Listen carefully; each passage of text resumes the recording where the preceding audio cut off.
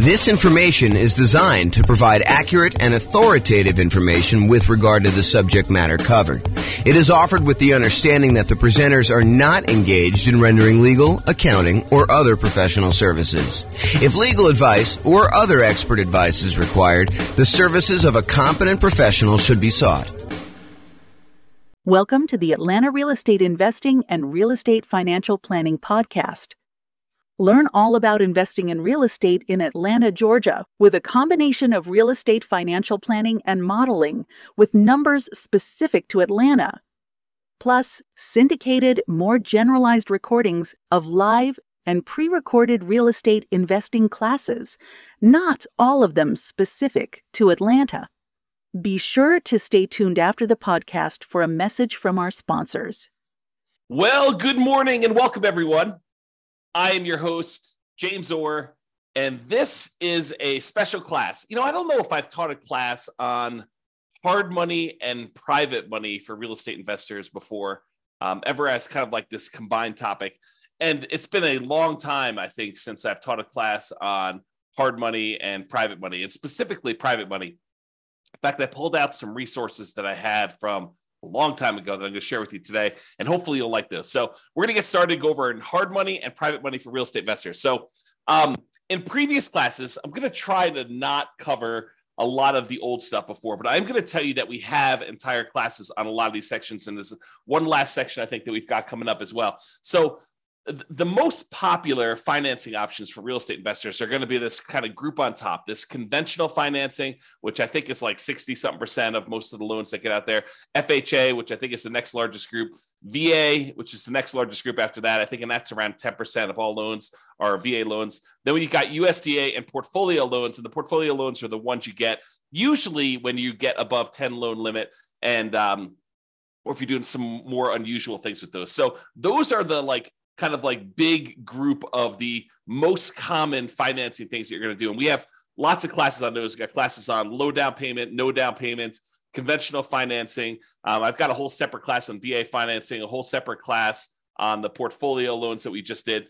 And then you've got this whole secondary group of all of the, I don't know if I'd call them miscellaneous, but they're all these additional financing options that we have covered in some parts and probably need to cover in other parts. And so there's the whole creative financing family, which includes like owner financing, wrap financing, or buying a property subject to the existing mortgage, loan assumption, the lease option, lease purchase, kind of rent to own family, the agreement for deed, the bond for deed, contract for deed, installment land contract, like all those things there. So there's that whole creative financing kind of family of different financing options that are available. And then today we're covering private money and hard money. So we'll go into some detail on those. And then you've got using home equity lines of credit, life insurance policies, self-directed retirement accounts, buying properties for all cash, and then bringing in partners that are usually using one of these other forms, except you're not qualifying for the loan yourself.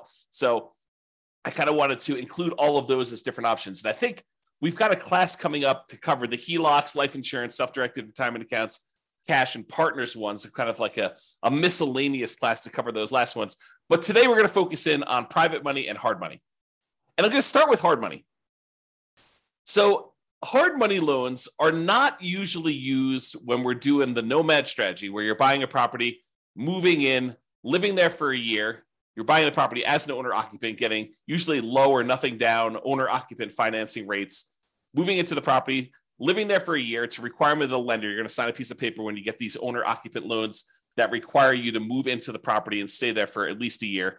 And usually it's until you save up enough down payment for the next property. Then you go and you buy your next property, again, usually as an owner-occupant with low or nothing down. You move into that property, you convert the previous one to a rental, and you're able to repeat this until you have as many rentals as you want.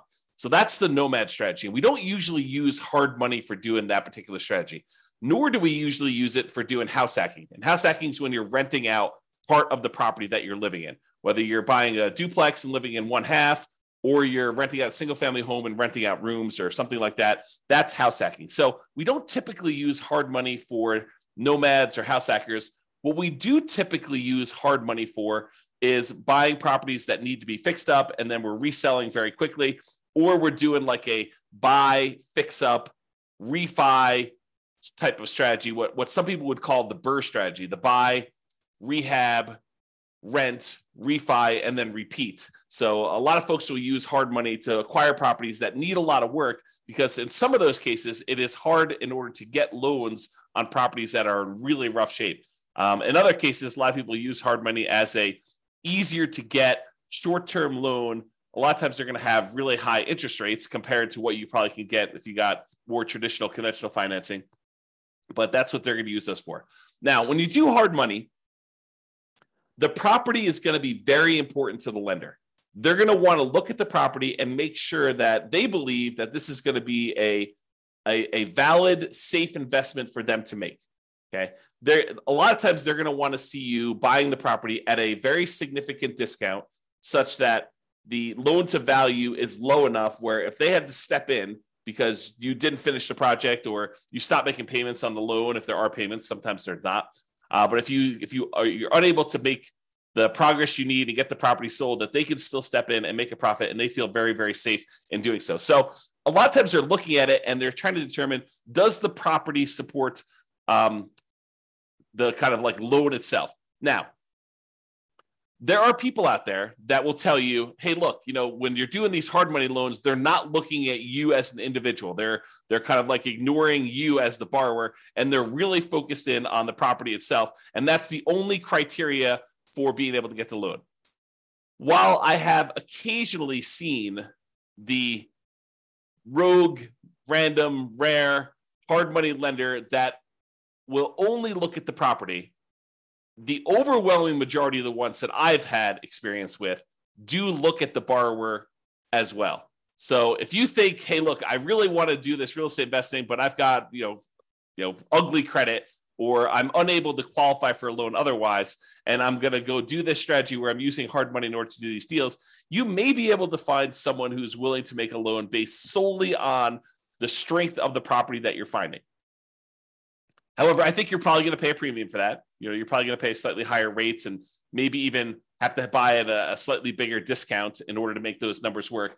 But I think more often than not, the hard money lender is also going to look at you and want to make sure that you are qualified and that you have appropriate resources and experience in order to be able to do those types of deals. Okay. So you can find hard money lenders, but I don't think that is the norm. I'll say it that way. So how much do you usually pay for hard money? So hard money rates are significantly higher than what you're going to see getting conventional financing, FHA financing, VA financing. And it's usually going to be much shorter in term. So what is the typical rate you might see in a hard money loan? Well, it varies quite a bit. And it varies a little bit based on deal flow in that marketplace and how competitive that marketplace is. So you will see a wide range. I think 10 to 15% is what we've been seeing for a while. Is it very possible with the rise in interest rates that these rates are going to be a little bit higher? Sure, absolutely. Could you find a hard money lender who has a slightly lower rate than that? Sure, I think that you could probably find one, especially if you're doing a bunch of deals and you're able to negotiate some really good terms with that particular lender. Also, I point out that hard money lenders are in the business of loaning money. We're going to talk about private money here in a second, where private money people are people that are not usually in the business of making loans against real estate. Hard money lenders are in the business of making loans against real estate. And so they oftentimes have programs to do this. You may find someone who is either really flexible and likes to wheel and deal and structure their own terms on every deal independently, or someone who's brand new and doesn't have the full details of their own kind of like hard money loan programs all fleshed out, and they're willing to be flexible on how we structure it or how you structure it with them. But most of the time, hard money lenders are going to have static programs in place that are like, hey, here's our hard money loan program. Here's the property requirements. Here's the personal requirements for you to do it. And here are the rates for doing it. And a lot of times they'll have rates for, if you've done your first X number of deals with them, or if you've done more than X number of deals with them, sometimes they'll start giving you discounts on doing those. So a lot of times the rates for hard money are going to be in that, 10 to 15%, not unusual to see 16, 17, 18, definitely seen those before. And in addition to the fee of the rate of the loan, they're typically going to charge you points. And a point is a percent of the loan amount that you're borrowing. So if you're going and you're getting $100,000 loan and they're charging you 2 points, then they're charging you $2,000 in addition to the interest on the loan in order to be able to get that loan. And I don't think it's unusual to see, 2, 3, 4 points on those. There are some hard money lender companies out there that they are going and raising money from people in the general public, and the people are the actual funders of the loan. That's where the money is coming from. But the person out there seeking the kind of investors to put in the money for the loans, and then the real estate investors who are buying the properties and they're putting them together, sometimes they will collect the points on the loan. It's a relatively common way to set this up, although not the only way to set this up. But a lot of times they'll say, hey, look, the 15% interest that we're charging you for the loan, the background investor who actually has the money is the one coming in and giving us the money, and they're getting paid the 15%. And then the 3 points or the 4 points or the 5 points or whatever, that is what I'm paid for going out there and putting you two together and coordinating this and overseeing it and managing the process. So that is a common way that we sometimes see hard money lenders set up doing that.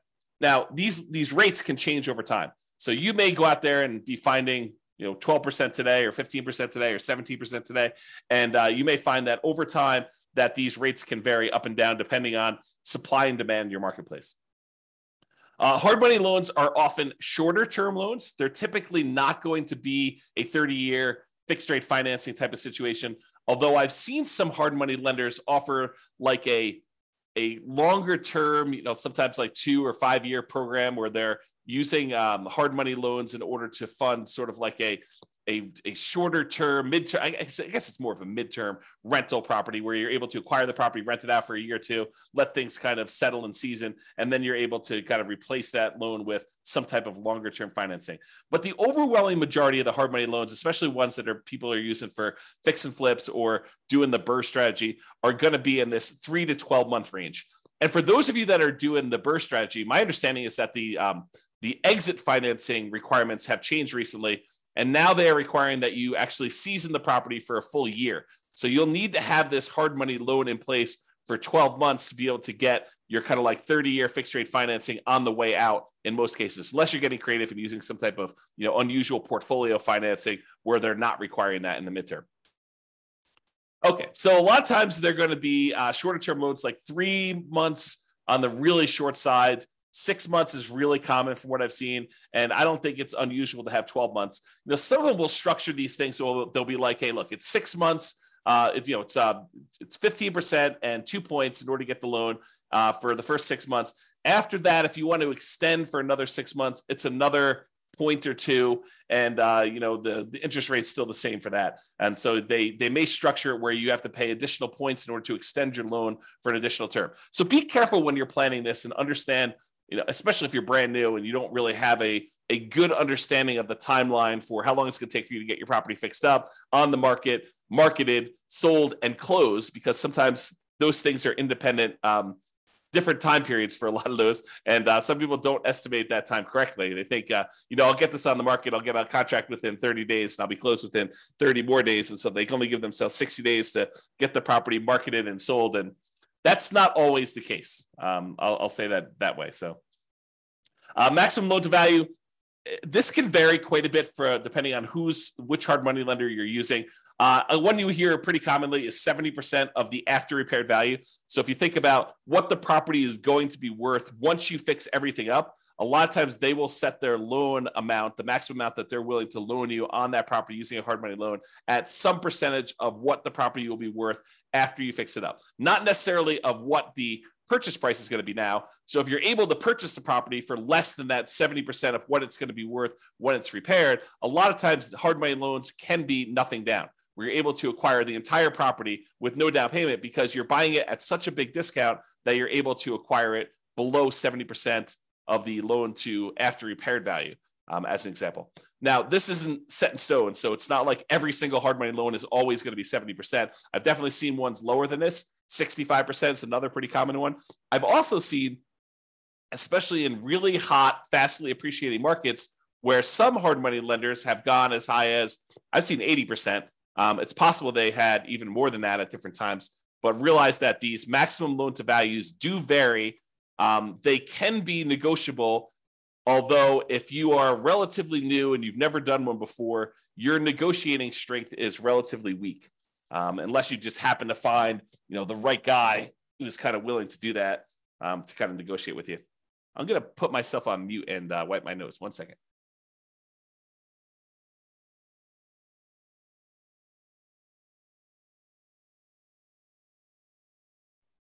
Okay, I'm back. Sorry, I had to wipe my nose there. Okay, so we talked about that maximum loan to value being in that sort of 70%, 65 to 75, I'd say is probably some of the more common numbers I've seen. Now, can you usually borrow the money to purchase the property plus the money to borrow for repairs? And in some cases, yes. But again, you have to buy the property at a low enough price where the lender is willing to include the money for the repairs. It's not like you could buy the property for less than 70% ARV, and then in addition to that, they will loan you the extra 10% you need in hard costs in order to do the repairs on the property. No, it's usually that is the limit. Whatever they tell you is their maximum loan to value is going to be their limit, and that would include repair money. So a lot of times for some investors where it's hard to find these properties and the numbers are tight, they're not able to buy these really deeply discounted, especially compared to the maximum loan to value. A lot of times the real estate investor coming in is going to buy the property using some type of hard money loan, and then they're going to use some other source of money, sometimes the cash that they have their own, or in some cases they're willing to use a credit card or to borrow money in order to do the repairs on the property, knowing that they're going to be reimbursed when the property closes at the end. So realize that you may need to do more than just the hard money loan to do these if you don't have any money of your own to be able to access that. Some people will use a combination of their Home Depot credit card or a regular credit card to do some of the contractor stuff that they're unwilling or unable to do. So they'll kind of mix and match and spread the load out all over, kind of across all those. However, if the hard money lender is going to loan you money to do some of the repairs, most of the time they're going to escrow the money for repairs. So it's not like you're going to buy the property and you're able to buy it at a big enough discount where they're also able to finance the repairs, and the repairs are, let's say, $15,000. It's not like the hard money lender, in most cases, some of them may, but in most cases, they're not going to just give you an extra $15,000 at closing that you're going to be able to just sort of have and use for living expenses or whatever. No, they're going to actually say to you, okay, here you go. We gave you the money to buy the property. Now go ahead and do this amount of work in stage one, and then we're going to review that work was done, and we will release the money to pay for the work that was done. So they'll kind of do it in stages, make sure that you got the work done. Then they will release the money for you to pay your contractors and buy your supplies and stuff. And then they'll say, okay, now do stage 2 work, and they'll have all that done. And sometimes there's a stage 3, or sometimes there's not. Basically you have to escrow the money. They set it aside in a special account for you, and they hold on to it until you need that money, until you've proven that the work is done, and they can release that money for you. So realize that's a pretty common thing when you're doing these hard money loans for doing the buy, fix up, fix and flip, or doing some type of buy, rehab, rent, refi, and repeat sort of strategy, the BRRRR strategy. Okay. Let's see here.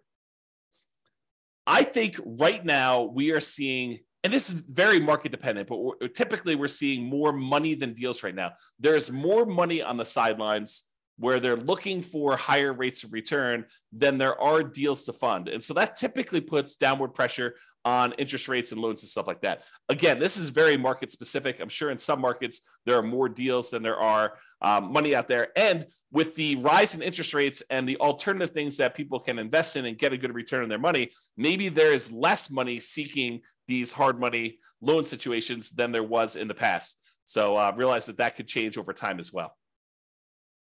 Now, another thing about hard money loans is that sometimes they could be used in conjunction with other financing. So for example, let's say you're putting out, marketing in order to find deals, and you find a seller who owns their property free and clear. They don't have a mortgage on their property at all. And you manage to negotiate with them, and you guys come to an agreement that if you put 15% down, they will actually owner finance the remaining balance. So one thing you could do is you could come in, you'd have to negotiate this, of course, but you could come in with a hard money loan, put 20% loan to value, first position, hard money loan on the property at whatever it is, 15% and 2 points, where then you're able to get 15% that you're going to give to the seller as the money that they require down in order to do the owner financing type situation. And then you've actually pulled out 5% in this example as cash that you can use to hold the property, make monthly payments while you're getting it occupied, do any fix up that is required in order to get the property where it needs to be, do some marketing, maybe even pull out, in some rare cases, a little bit of your profit when you acquire the property to kind of fund your marketing, to reimburse you for the marketing you paid in order to get the deal done. So you can use hard money loans as a way to put down payments in conjunction with maybe some other type of creative financing. Now, are you going to be able to do what I just described if you're trying to do like conventional financing or FHA financing or VA financing or USDA financing? The answer is absolutely not. So the only way you're able to structure this, where you're able to use a hard money loan in first position and have the seller be in second position, is with some of these creative financing deals like owner financing, or probably not even if you're doing subject to, although I guess you could get creative and structure these with subject to or wrap financing, but they're a little bit less obvious to do. So these are not going to be conventional financing combined with hard money loans in order to be able to do those. They're typically going to be some type of hard money loan in conjunction with some type of owner financing, where the owner is going into second position, because usually the hard money lender is not willing to go into second position. You may be able to find a rogue hard money lender who's willing to go into second position as long as you're at a low enough loan to value and they understand the risk that they're kind of going in, and they may charge you a much higher rate for doing that and higher points. But most of the time, the hard money lender wants to be in that first position when you're doing those loans. Okay, I'm going to talk very briefly about kind of a side note related to hard money loans. And Terry says a lot of hard money lenders don't allow a second position lien. Yep, I think that is true, Terry. If the loan to value is low enough, though, there are some hard money lenders who would absolutely be willing to be in first position with a very low balance loan. For example, you have a $200,000 property and you want to borrow $40,000 on that thing, and you want to use a hard money loan to do that, and the seller is in second position. I think a lot of hard money lenders would allow you to do that. Again, it's negotiated. Not everyone is going to do it exactly like that, but you're right. There are some that will not allow a second position, especially if it's a high second position. Like you're borrowing 70% loan to value and they have you put a 30% second on there for the rest of the money. That's probably not going to fly. Okay, so let's go off on this side note. So on the side note about real estate investors, some real estate investors, I'll say, and it's more than just like onesie twosie. I think there's a good percentage of folks. Some real estate investors aspire to eventually be hard money lenders. They think to themselves, "Hey, look, eventually I want to get to the point where I've got a bunch of rental properties, but I've also have a lot of cash on hand, and being able to take the money I have and use that to make hard money loans and get 10, 11, 12, 13, 14, 15% return on my money." That seems like an attractive proposition for people. And I think a lot of them believe, and I think this is an incorrect belief, and I'll explain why here in a second. They incorrectly believe that, if I've got $1 million and I'm getting 12% on my money, then I'm getting $120,000 a year that I can live on if I'm getting 12% of my money and I'm doing hard money loans. What they fail to realize is a couple things. Number one is the utilization factor. If you think about the money that a hard money lender has, the full $1 million is probably not going to be completely deployed and invested at the same time all the time. So what it typically might look like is the hard money lender might say, okay, I found an investor who's doing a deal. I'm going to loan them $200,000 on this deal, but I still got $800,000 sitting somewhere else and I'm earning not the 12% on, okay? And then they go and they find another investor, and the other investor says, okay, I need $300,000. They make a $300,000 loan, and now they've got half of their $1 million out at that 12%. But then they still have this other $500,000 that is not earning 12%. And so they're not really earning 12% on their full $1 million at any given time. Then another one comes along and they have $200,000 more out. So they have $700,000 out, but then the first one gets paid back. And so they no longer have that $200,000 out. So now they have $500,000. And then, another investor comes along and they want $600,000, but they don't have $600,000 now because they only have $500,000 left. And so there's this problem of, how much are you utilizing the $1 million or whatever you have as your kind of like investment portfolio for making these hard money loans? And most of the time, you don't have all of it out at all the time. Now, some people, some real estate investors will choose to use some type of home equity line of credit on an investment property or their owner occupant property, and they will use that as a buffer. And instead of collecting the full 12%, maybe they're paying depending on when they got the loan, 3, 4, 5, 6, 7% on the money that they're coming out with their HELOC, but then they're loaning it out at 12%. And so they're getting the spread, but they're not borrowing the money unless they actually are using it. So you don't have as much of, I guess it's a different utilization problem for doing that. So realize that if you're trying to do this hard money thing, if you're kind of aspiring to do that as a real estate investor, utilization is going to be a key factor. Getting and keeping all of your money out as much of the time as you possibly can is going to be an issue for a lot of folks. And it is sometimes solved by doing like these home equity lines of credits where you're sourcing the funds from somewhere else and then you're using that, or you're becoming like a hard money lender where you're going out and you're finding a pool of investors that have money that they want to invest, and then it's really not your direct problem. And I say direct because it is a problem for you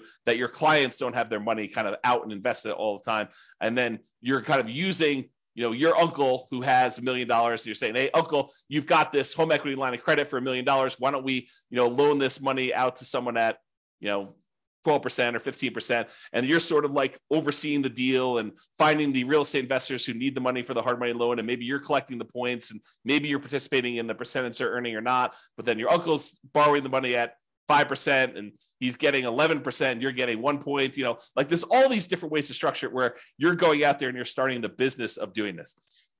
I'll also point out, which we'll talk about here when we talk about private lending, is that if you're the one that's going out and you are coordinating, bringing in investors and making these loans on properties, that you probably do need to be licensed. And the licensing may vary. I'm not an expert on licensing by any means. I did talk to my own personal attorney, and I chose to get licensed with the state of Colorado when I was raising private money. It actually was a mortgage, is a special license. It's a mortgage broker dealer license where we're generating, we're able to create security instruments, basically loans on properties secured by real estate, and you're finding people who want to borrow or loan the money for you. So realize if you're doing this thing where you're doing hard money loans, you're becoming a hard money lender, you probably want to get licensed or at least have a consultation with an attorney to find out what the attorney recommends you get licensed, if at all, in your particular market. Okay, the second part about this, investors aspiring to be hard money lenders, is this idea that you should live on that full interest. So you think, even if you could go loan $1 million out and collect 12% per year, $120,000, a lot of investors think, oh, I can live on that $120,000, and I only need this $1 million, and I'm able to collect 12% per year return on that. And so really I'm getting $120,000 a year that I could live on. That's not how that works. If you've studied any type of retirement planning, especially folks in the financial independence, retire early, the FIRE motion, kind of like group of stuff, you'll hear about this concept of the Trinity study or the 4% rule. And what the 4% rule says, the 4% safe withdrawal rate rule, basically says that if you have a certain amount of money invested, and typically they talk about investing in stocks or bonds or something like that, although it does apply to this as well. I'll explain that here in a second. But if you go and you actually have $1 million invested somewhere else, it is, in most cases, you are less likely, there's a low probability that you will run out of money if you take 4% out each year, adjusted up for inflation. But you're not actually taking the full amount that the money is being used for. So for example, if you have $1 million you're investing in stocks and bonds, and that as a whole is earning you 8% per year, you're not taking 8% per year out. You're taking 4% per year out. And part of that is because sometimes money goes up and sometimes money goes down. Like the returns on the stock market, sometimes are up, sometimes are down. More return in the bond market, sometimes up, sometimes it's down. And for the same reason, sometimes when you make investments in real estate, like as a hard money lender, some of these deals don't always go the way you want. Sometimes they go bad and you end up losing money on them. And so you should not think that you could take the full 12% and spend that. You should think of it as another amount of money that is invested in something and use the same, whatever your version of safe withdrawal rate is. Most cases it's going to be between 3 and 5%. I think that's with 4% being the most common that we hear most. But 4% of the money coming out, not 12. So if you have $1 million out there invested at 12%, and besides the utilization factor, maybe you're only taking 4% out safe withdrawal rate. So instead of you thinking you're getting $120,000 a year, you really should only be taking out $40,000 a year, adjusted up for inflation each year. That's the difference. And that's, I think, what a lot of folks who initially aspire to being a hard money lender don't necessarily realize. Okay. All right. With that being said, that is pretty much hard money. For those that are on that have questions about hard money, you're welcome to queue those up. I will cover them after I cover private financing. At least I will try to do it. I'm going to cover private financing, and then if you have any questions about that, please queue those up, and I'll usually handle those at the end as well. Okay, so now let's talk about private financing. We've talked about hard money lenders. Hard money lenders are people who are in the business of making loans against real estate. Private financing are those that are not necessarily in the business of making loans against real estate, like grandma. So you're at Thanksgiving dinner, you're talking to grandma about this new real estate investing thing you're doing, and you're kind of venting to grandma that you're having to pay 15% in order to get these hard money loans in order to buy these fixer-upper properties that you're kind of using. And grandma's like, that's crazy. I've got my money in CDs at the bank, and I'm only earning 3%. And she's like, why don't I loan you the money and you can pay me 6%? And it's a lot better than you paying someone else 15, and I make money too. And you're like, grandma, that sounds like a great plan. I'll go ahead and use you in order to do my loans in the future property. And I don't have to go use this hard money lender anymore. And it's cheaper for me and it's better for you. Okay. So that's the idea behind private financing. We don't typically use these for nomads or house hackers. If you're doing that nomad strategy or the house hacking strategy, most of the time, you're going to want to get these 30-year fixed rate, long-term financing loans from the bank to do this. You could use private financing, but most of the time we're getting a bank to loan us money at these really great interest rates to do that. So not typically used for nomads or house hackers. It typically is, excuse me, let me clear my throat 1 second. I'll mute myself again. Okay, I'm back. So usually we're talking to friends and family and sometimes other private lenders in order to get this type of private financing. So this is not like you're advertising to find private financing, although some people believe that it is. So most of the time, this is going to be people that you know. You're going to be out in the street, and you're going to be talking to them. They're going to say, what do you do? And you're going to tell them, I flip properties. And they'll be like, oh, that's super interesting. What do you do here? And you kind of explain to them, well, I go find these really, these properties that need a lot of work. I usually bring in somebody who is, looking to get a better return on their money. And I use their money in order to, buy the property, and I pay them a really good return on their money. And I do the fix up, and then I sell the property to a family who really wants a really good, nice property in their market. And they buy that. And then I pay back the lender who did the money with some interest on it. And they're really, really happy. And I help the family, I help the lender, and I kind of do that. And as you describe this, they're either thinking to themselves, that's awesome. I would like to do the fix and flip myself. Or sometimes they're like, well, how much are you paying to do your loans? Because I've got money to invest. And that's how you tend to find, and it's oversimplification, but that can be a way for you to find these kind of like private money loans for doing that.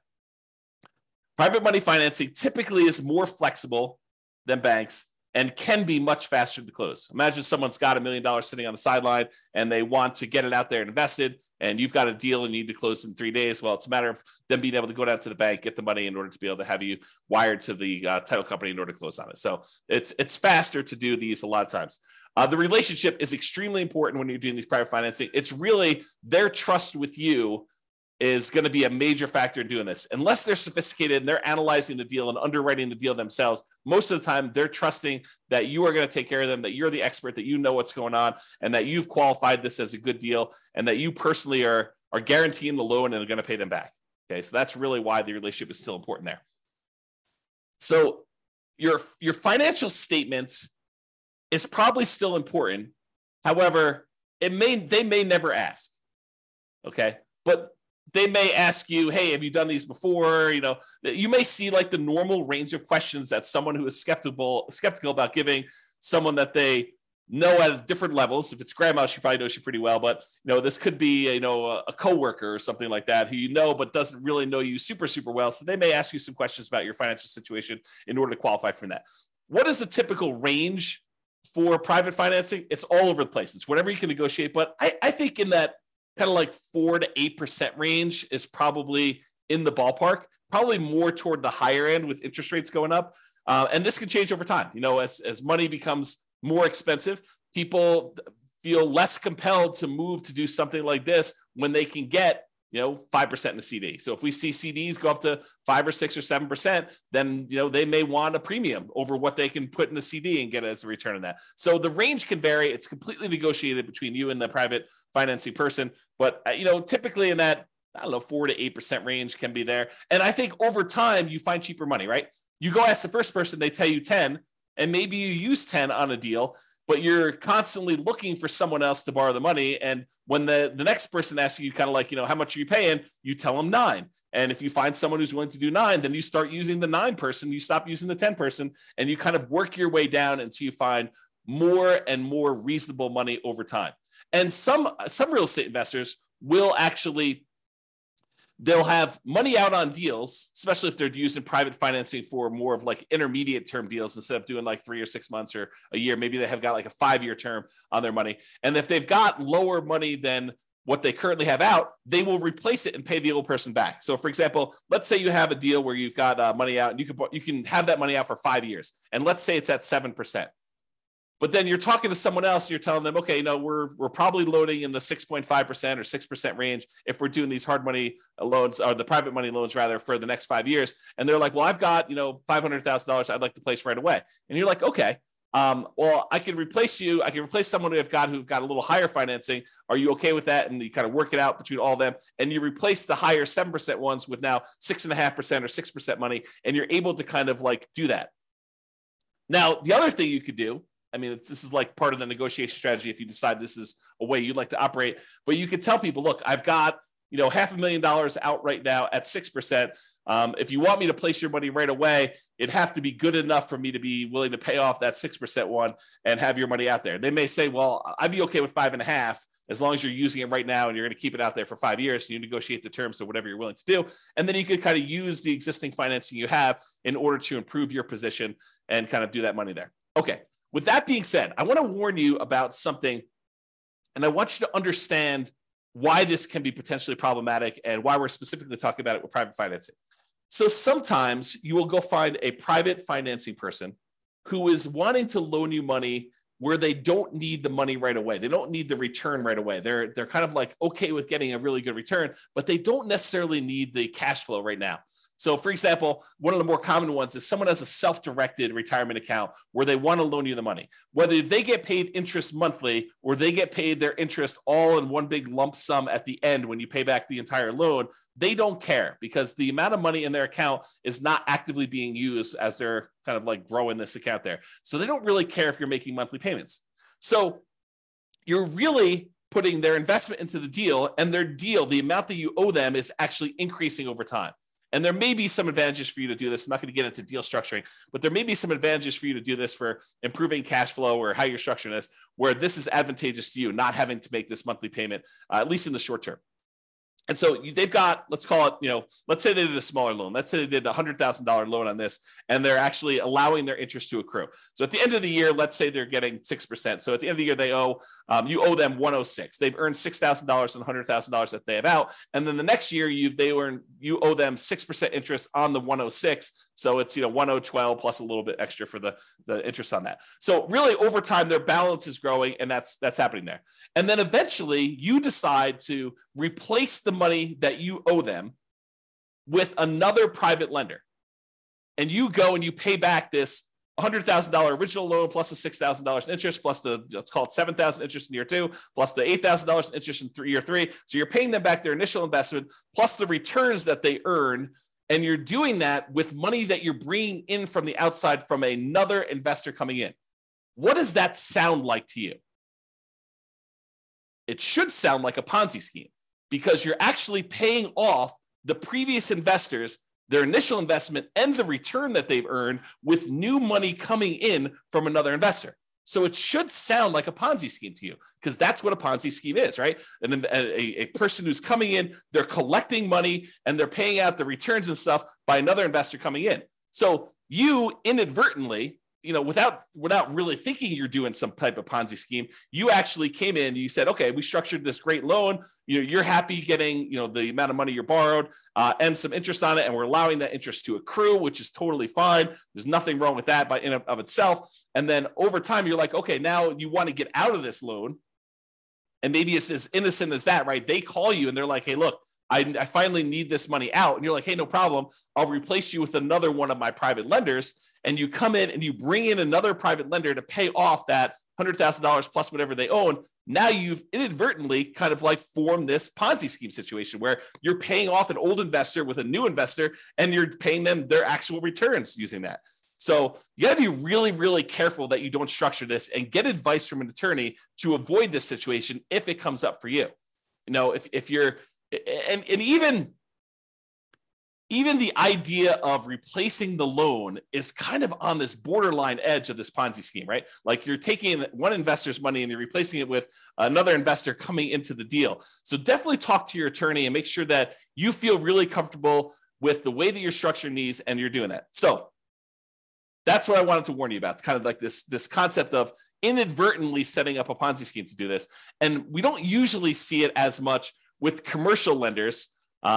Maybe the commercial lenders don't care. Maybe, it probably is, now that I think about it, it probably is that the organizations that are going to come after you for doing these Ponzi schemes, they're trying to protect the public, not necessarily a commercial lender who is making these conventional FHA, VA loans where if you do a refinance there, they're like sophisticated institutional type of people that know about these loans. But someone who's a consumer on the street, they're trying to protect the consumer. It's a consumer protection law and situation in that particular case. Okay. So I wanted to cover that in case you never thought about it that way. If you decide, hey, I really want to do this real estate investing thing, and this idea of going out there and finding friends and family, people that I know, contacts that I know, and raising money in order to be able to accelerate my ability to do deals, if you're going to get really serious about that, you may decide to go out and start talking to people in a more formal process rather than just off the cuff at Thanksgiving dinner. You're like, hey, look, I want to tell you a little bit more about what I've been doing, and if you want to, I'll sit down and I'll walk you through exactly how this all works. And maybe you form like a little PowerPoint presentation, or maybe you put together a little PDF, or maybe you decide to go talk to them about like how your deals are structured and what the deal looks like that someone could come in and do. So eventually, if you plan on doing this more than just like a off the cuff one-time deal with Uncle Joe or Grandma, and you decide you want to go out there and make this part of your business, you're probably going to want to formalize this a little bit more. So I will share with you, for the folks that are kind of like got access to the recordings and stuff, I will share with you an old PDF.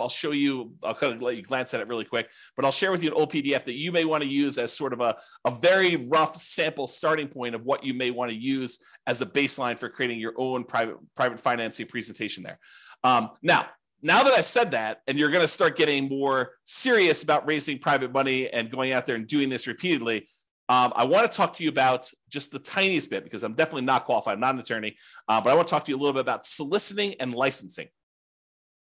So if you are going out and you are soliciting people to make an investment and you're creating a security instrument, you're basically creating a security. Someone gives you money and they're relying on you to get a return from that. And you're having that secured by real estate in this particular example. So you're going and creating an investment for them where you're collecting money and you're advertising.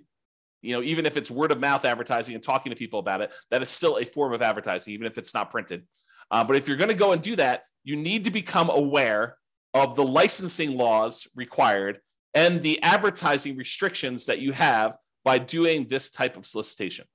So this is sort of I'm not going to teach you to go do this because I'm not an expert on it and I don't know different states' laws and stuff like that. But I will tell you, I did talk to my attorney when I was doing this more seriously. And my attorney advised me to go get the license that I was required to do, which I told you in the state of Colorado. I don't know what it is in your other states. It's a mortgage broker dealer license. That's what it was. And there were definitely restrictions on what you can and cannot say and what you can and cannot advertise in order to do this. And so realize that this is not a Wild West. You can say or do whatever you want.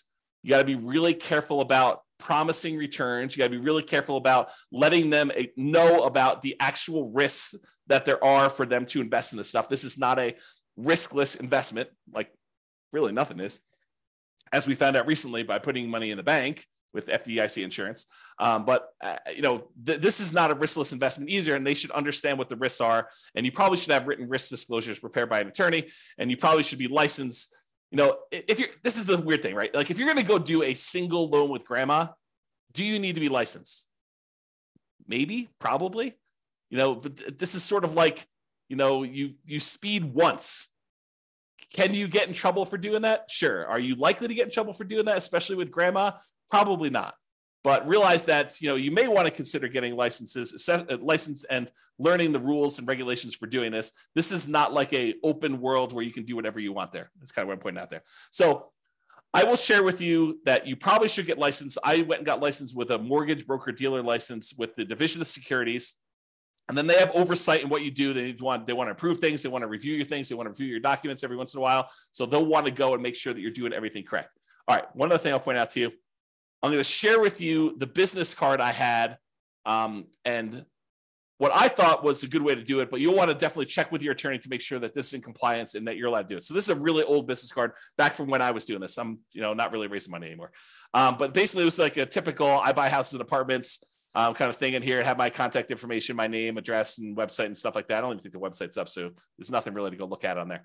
And then on the top here, this is the back of the business card. Besides the creepy kind of shadowy, my face there and there.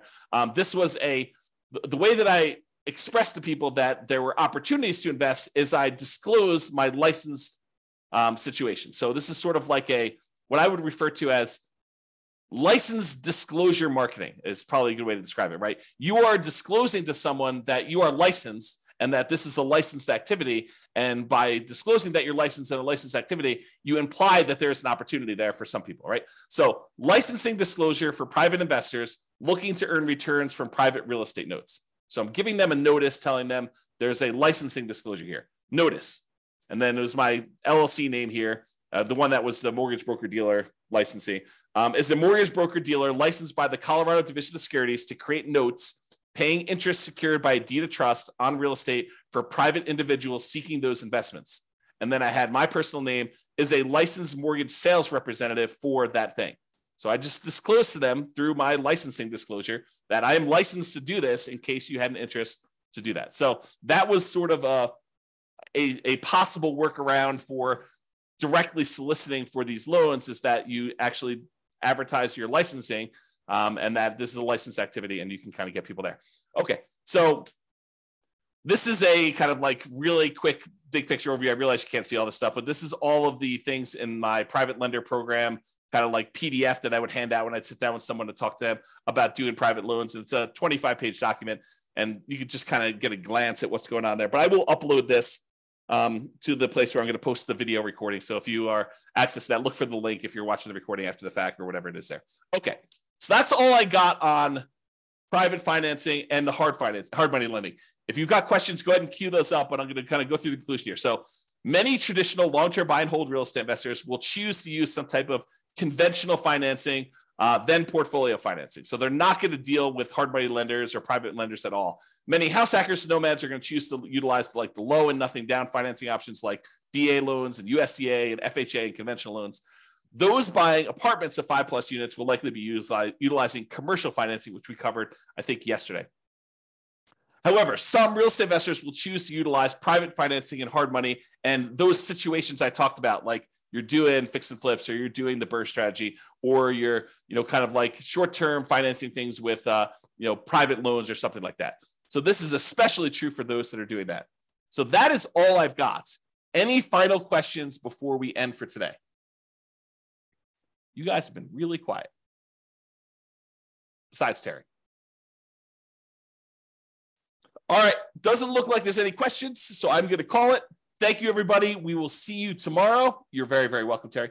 See you all tomorrow. Bye-bye for now. With home prices up, mortgage interest rates up, and rents up, but not quite enough to counteract the higher prices and interest rates. Cash flow on rental properties in Atlanta is harder than ever. Book a call with the Real Estate Financial Planner to apply our proprietary 88 strategies to improve cash flow on your rentals. See the show notes for a link to schedule your call and improve your cash flow today. If you're a real estate agent, lender, or professional in Atlanta that wants to help our real estate investor listeners, consider reaching out to learn about collaboration opportunities with this podcast. We'd love to add more value to our listeners by having you assist our investors buy, sell, and finance their real estate investments. See the show notes to schedule a call to discuss collaboration opportunities.